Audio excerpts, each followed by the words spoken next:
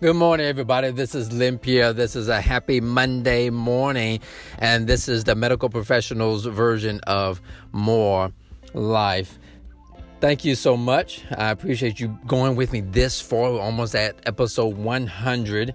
And today, this is the second week of our new format, so I'm going to share with you a little lesson that my kids taught me, of course, but it's all about being the best that you can be as far as a medical professional is concerned. Because on this show, our purpose is to bring clarity to your vision, clarify your dreams, to increase your belief, and to teach or educate you on how to execute on achieving more life.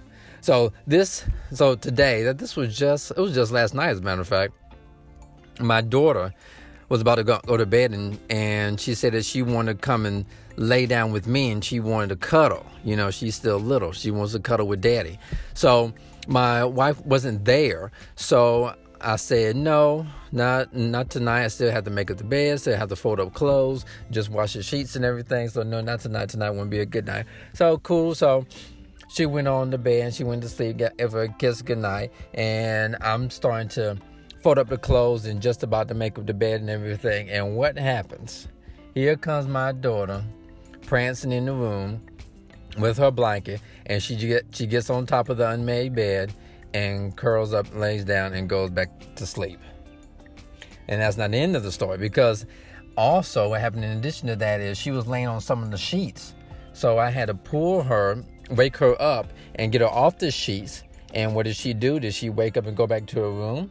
No, she woke up, took her sheet, laid down on the floor, and went back to sleep again. So I went on and made up the bed, and then I woke her back up and told her that she can go ahead and get in my bed. So this is the thing that a lot of us medical professionals don't do. We don't know the power of persistence. We don't know the power of knowing exactly what we want and assuming that we are going to get it. So when we ask a patient to do something, or request that a patient do something, or want a certain response from a patient, as soon as we get any type of negativity or kickback, then we all of a sudden act as if we want something else, or act as if what we want isn't possible. How about we be like little children and not just be curious, but actually act as if we can have the things that we want? And I'm sure she didn't go through all this whole mental process in her head or whatever, but all she knew was what she wanted, and she asked for it, didn't get it. So then, without even thinking, she just started to walk in it.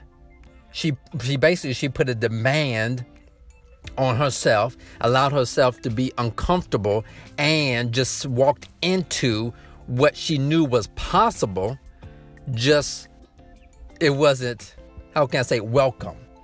So your patients that you have, your clients that you have, they want a certain result, but they might not know what's possible. You know that they can have that result. So you need to step in the position of it's possible, and they will have, and put a higher demand on yourself to get that result. Do not take no, or I don't feel like, or I don't want to for an answer.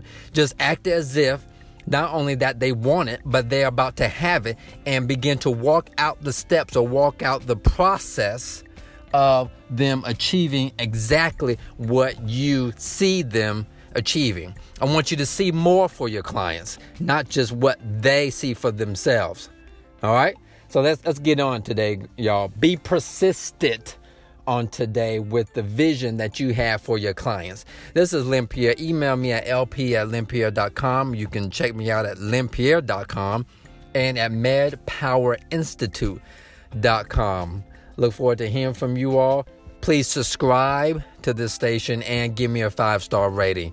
Thank you so much for joining me, and I'll see you on Wednesday for the young people's version of More Life.